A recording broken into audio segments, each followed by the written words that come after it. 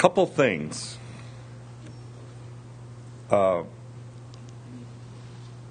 After service, we're going to have a brief meeting about our 4th of July celebration. So if you've been tabbed to help, we expect you in the meeting.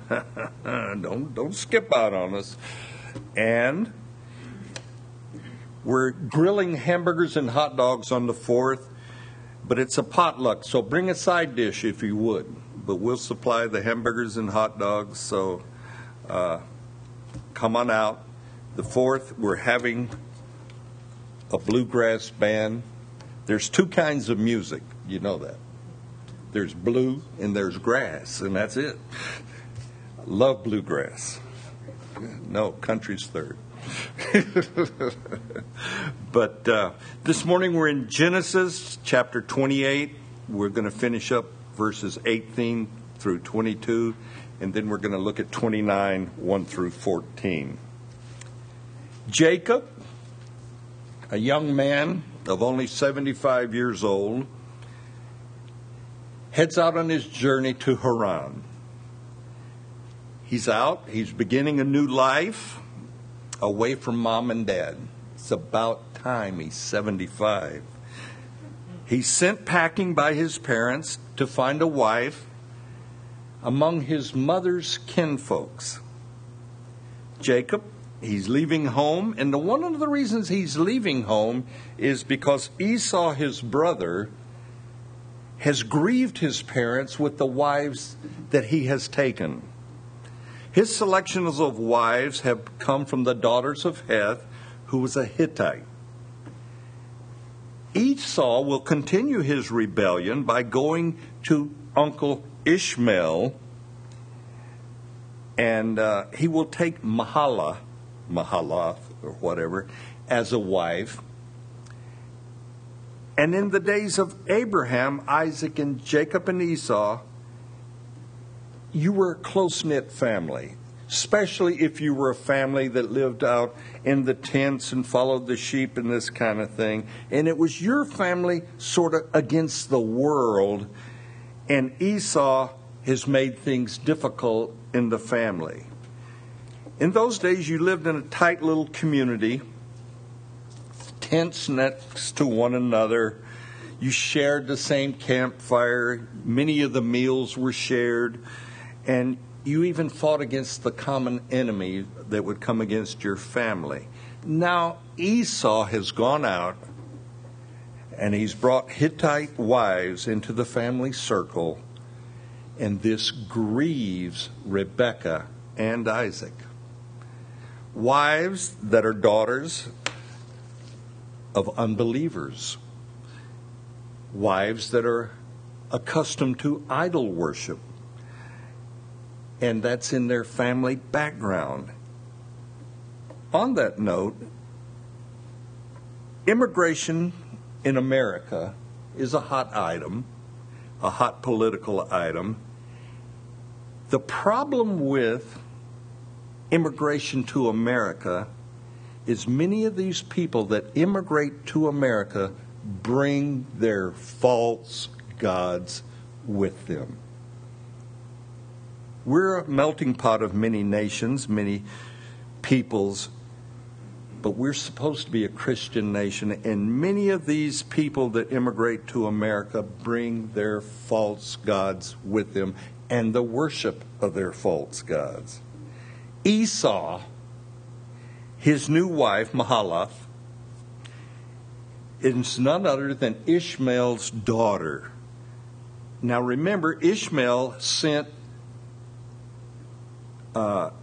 was sent away by Abraham to keep family peace. So Ishmael has been sent out of the family, and it was for the good of the family. And now we see Esau, Jacob's brother, and he's bringing Ishmael back into the family circle. And in the best of circumstances, how difficult it is for different cultures to coexist as a family. You got different mores, you have different values, and even different gods. And trying to blend worship into a family, part of that family worshiping the living God and others that respect and worship idols. That can be difficult. In 2 Corinthians chapter 6, verse 14, Paul writes, "Do not be unequally yoked together with unbelievers, for what fellowship has righteousness with lawlessness, and what communion has light with darkness?" Now, we usually think of that in terms of marriage, but that can be applied to partnerships in business also. But if you're in a relationship, in a union of a marriage, for instance, with an unbeliever, and that unbeliever is willing to stay with you, that doesn't give you a right to leave. You should also be willing to stay and make the best of the situation. But we have here Esau purposefully marrying wives that bring grief and discord to his family, in particular, his mother. Rebekah, with her favorite son, Jacob, now gone, he's off to Haran, lives an unhappy, miserable life, and she will never see her son again, nor will she see his children. She'll never see the grandchildren there. Isaac, he has blessed Jacob versus Esau, and now all he does is he waits for death. And it's a very sad picture there of Rebekah and Isaac. But back to Jacob. God has given Jacob a dream of a stairway from earth to heaven, and on this stairway, and it's a very, very huge stairway, you have angels ascending and descending from heaven to earth and vice versa. Jacob names the place where he has this dream Bethel, which simply means house of God. God speaks to Jacob as he's leaving his family, and he speaks comforting words to Jacob. "I, God, am with you, and I will keep you." So let's look at the verses 18 through 22 of chapter 28. Then Jacob rose early in the morning and took the stone that he had put at his head and set it up as a pillar and poured oil on top of it.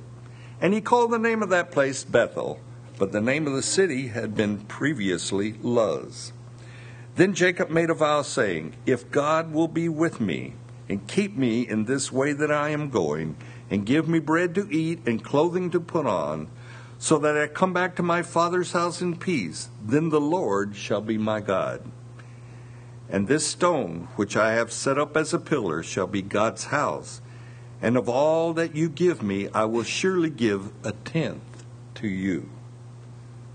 Jacob takes the stone he has used as a pillow that evening where he had his dream, and he pours oil on it. This is a stone that quite possibly was from the altar that grandfather Abraham had built there. Now Jacob, he's moved by this dream. He's moved by the comforting words of God. And Jacob feels obligated to dedicate himself to God after having God speak such comforting words to him. Listen to his vow. Listen to Jacob's promise. If God will be with me, and if God will keep me in the way that I'm going, and if God will give me bread and clothing so that I come back to my father's house in peace, then I'm going to give God a break. I'm going to let him be my Lord. Such a deal for God, Jacob. You look at that. Okay. Jacob, he's only doing what many of us do without realizing it sometimes.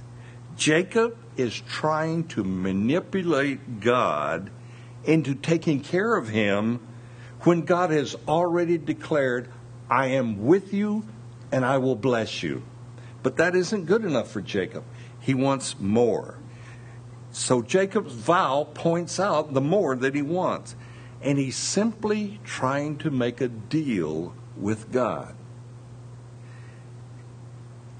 If you will serve me, God, bless me and do all that you said, then I'm going to let you be my God. Where do you sign up for that? Now, today we have many teachings that go in the Christian faith, and there's faith in my faith doctrine out there, positive confession, and it's always positive confession for myself, and the whole prosperity doctrine movement is nothing more than prideful man trying to reverse the roles of God and man.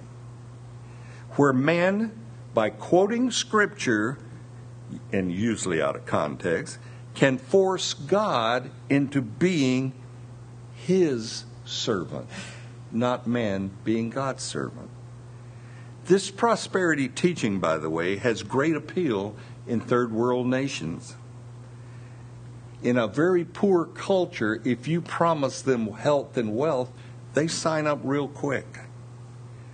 And one of the red flags of erroneous doctrine is when the attention, when the emphasis is removed from God and put on to self. Watch out for that. When we begin to talk about all we can be in my prosperity, and we push aside the worship of God and being obedient to him, be careful. Be careful. But Jacob continues, and he says, not only that, God, not only am I going to make you God if you really bless me, but I'm going to give you a tithe. Yeah, we're talking 10%, God. And we can see how foolish Jacob is being. Some way, somehow, Jacob thinks God needs his money. And that God should jump at this offer or this deal that Jacob is offering him. And it's easy for us to read this account and say how foolish Jacob is being. And it would be comical if it wasn't so tragic. But Jacob is simply revealing his heart to God. I have heard people say, I promised God I would tithe, I would give 10% if he would bless me with a big promotion. Or maybe a better paying job. If he would heal my sickness or restore my marriage. You fill in that blank. Have you ever tried to make a deal with God that you would be a giver if he would do something? I hope not. But in verse 22, we hear Jacob say, I will surely give 1/10 to you, God. And Jacob feels like he's doing God a favor. And all that Jacob wants in return is for God to bless him, protect him, and bring him back home safely. God, you multiply my 90%, and I'm going to give you 10. Let me just say this. Whatever you give to God, do so from a thankful heart, from a heart that's full of thanksgiving, a cheerful heart. If you've attended here for any length of time, you notice we do not pass an offering plate. We got offering boxes in the back. Our desire for you as a believer is for you to have the opportunity to give to God as an act of worship between you and God. And please never have that attitude of Jacob, that you're helping God out with your tithes and your offerings. I was at Big Calvary in Costa Mesa one time when Chuck Smith kind of won my heart. because at the end of the service, he stood up and said, if you're a non-believer and you have put money into the offering plate, we want you to come to the ushers after the service and get your money back, because giving is for believers, not unbelievers. Now, how many times do you hear that? I said, go, Chuck. And I went forward and got him, no. But Jacob's bad attitude of bless me, God, and I will make you Lord of my life,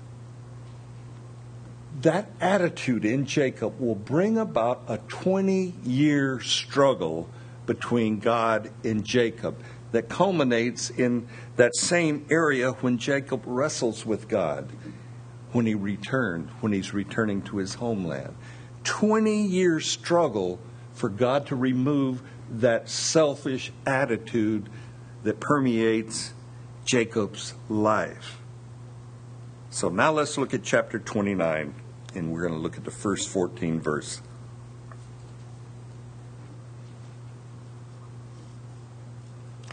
So Jacob went on his journey and came to the land of the people of the east. And he looked and saw a well in the field, and behold, there were 3 flocks of sheep lying by it. And out of the well they watered the flocks. A large stone was on the well's mouth. Now all the flocks would be gathered there, and they would roll the stone from the well's mouth, water the sheep, and put the stone back in its place on the well's mouth. And Jacob said to them, my brethren, where are you from? And they said, we are from Haran. And then he said to them, do you know Laban, the son of Nahor? And they said, we know him. And he said to them, is he well? And they said, he is well, and look, his daughter Rachel is coming with the sheep. Then he said, look, it is still high day. Is it not time for the cattle to be gathered together? Water the sheep, and go and feed them. But they said, we cannot, until all the flocks are gathered together, and they have rolled the stone from the well's mouth, then we watered the sheep. Now while he was still speaking with them, Rachel came with her father's sheep, for she was a shepherdess. And it came to pass, when Jacob saw Rachel, the daughter of Laban, his mother's brother, and the sheep of Laban, his mother's brother, that Jacob went near and rolled the stone from the well's mouth and watered the flock of Laban, his mother's brother. Then Jacob kissed Rachel and lifted up his voice and wept.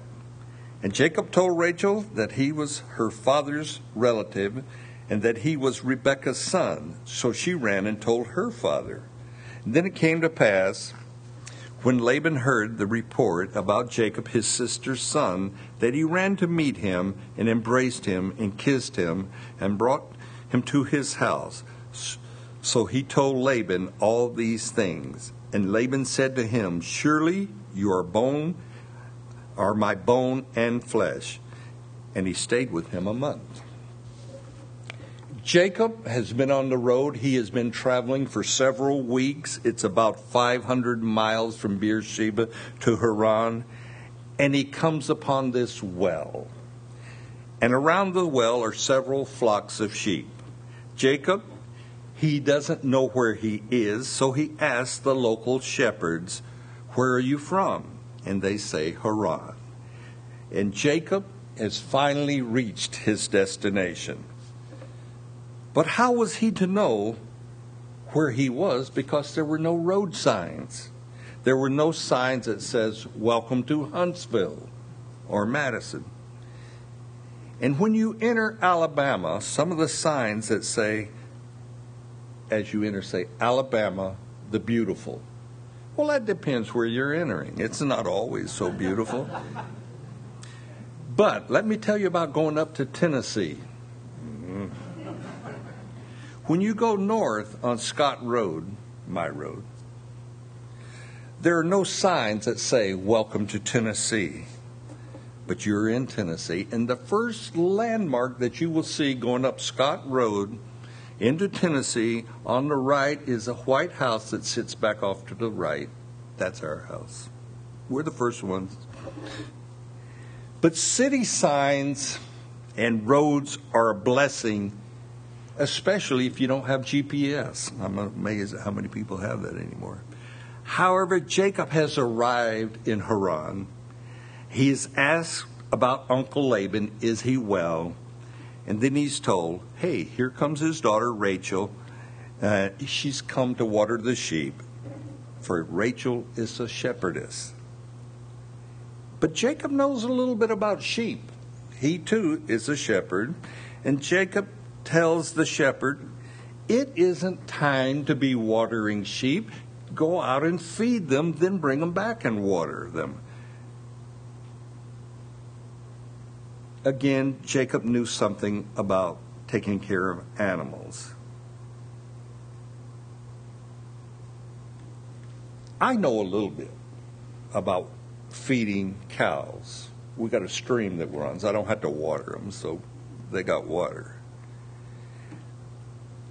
Around November, the grass quits growing, and we start feeding the cows hay.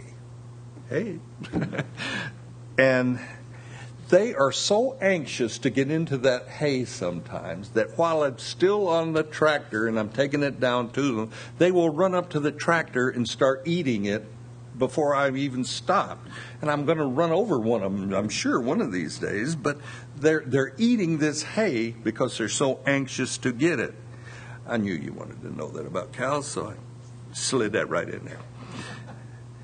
But these shepherds, and especially the shepherdess, they have a problem of watering the sheep there at Haran because there's a large stone that sits over the mouth of the well. Several of the shepherd boys or men would get together and they would roll the stone away, water the sheep, then they would put the stone back in place to protect the well. This past week, I caught the tail end of one of those programs on TV, probably the Discovery Channel or something like that, and there were 6 experts, doomsday experts, and they were talking about the apocalypse that now faced America. And I said, well, this should be interesting to get 6 guys in their opinion of what's going to be the coming calamities.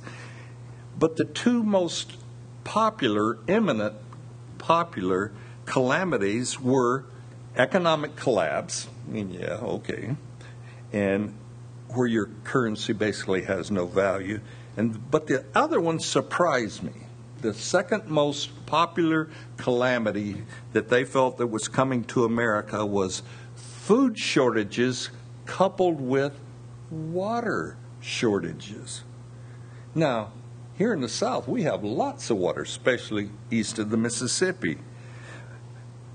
But according to these prophets of doom, food travels an average of 1,400 miles to get to your table. I go, wow. My cow travels not even 400 yards. But anyway, anyone can see the possibilities of disasters in disrupting the food chain if food has to travel 1,400 miles to get to your table or your grocery store. About 2 years ago, in April, it was 2 years ago, here in Huntsville, in Madison, we lost power for a week after the tornadoes. Restaurants closed down. They had no way to cook the food or anything else. Grocery stores could not sell their food, not from the coolers and freezers, because the danger of rotting meat and bacteria and so forth. And so we had a mini crisis here in North Alabama. People had to drive to Tennessee to get gas, but we shared with you. And many of the gas stations, however, would not take credit cards. You had to have cash to buy gas. There were some people from church here that came up to our house to take a hot shower because you need power to heat your water. And water became a scarcity. Before that, though, you remember Katrina? When Katrina hit the Gulf Coast, I called a pastor friend of mine down in Biloxi, Mississippi, and I asked him, what do you need? What do you folks need? Top of the list, drinking water. Drinking water. So right here in America, the land of plenty, shortages of food and water can happen in a moment.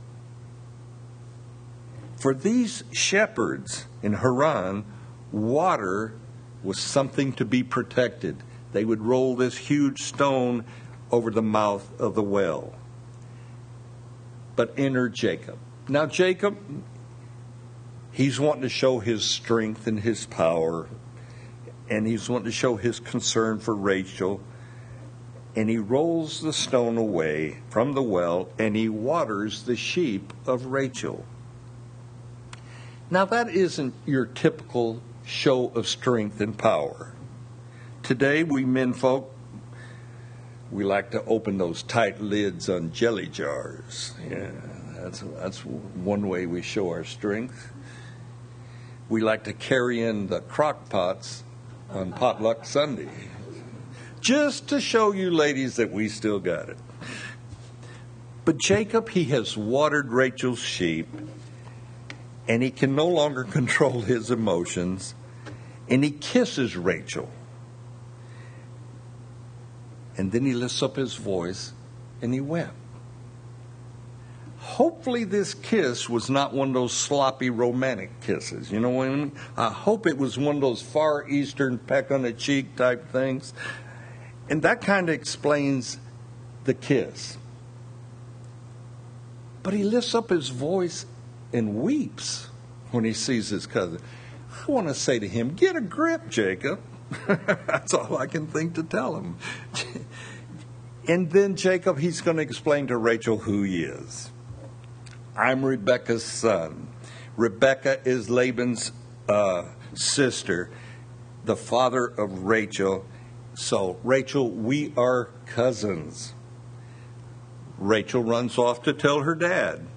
And she tells Dad the good news. And then Laban hears that his nephew is in town. He runs to meet Jacob. Laban embraces Jacob, kisses Jacob, and brings him home to stay with him. And Jacob gives all the details as to why he has traveled to Haran. Laban, he's very delighted to have Jacob as his nephew, as a house guest. Jacob is wanting to make himself useful there, and so it's a good relationship. But Laban greets Jacob with, you are my bone and my flesh. Sort of an unusual greeting. And Jacob, liking the fact that he's found family, found someone to be with, he's making himself useful in Laban's household.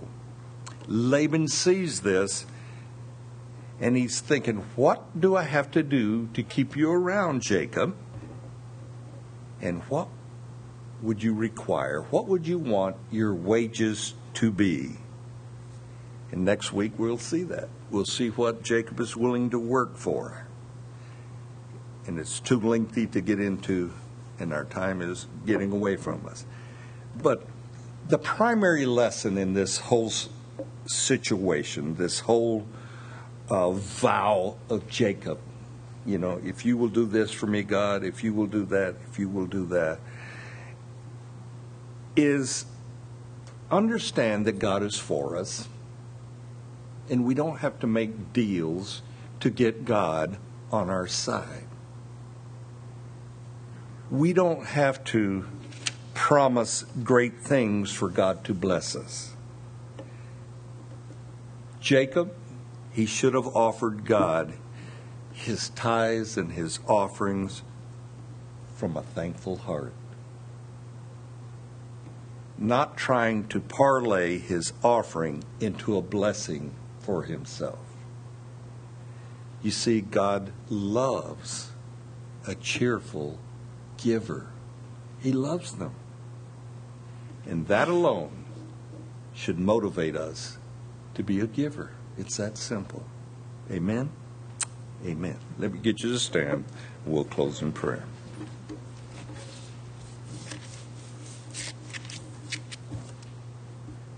Father God, so many times I think we're like Jacob without realizing it, trying to make deals with you for your blessings.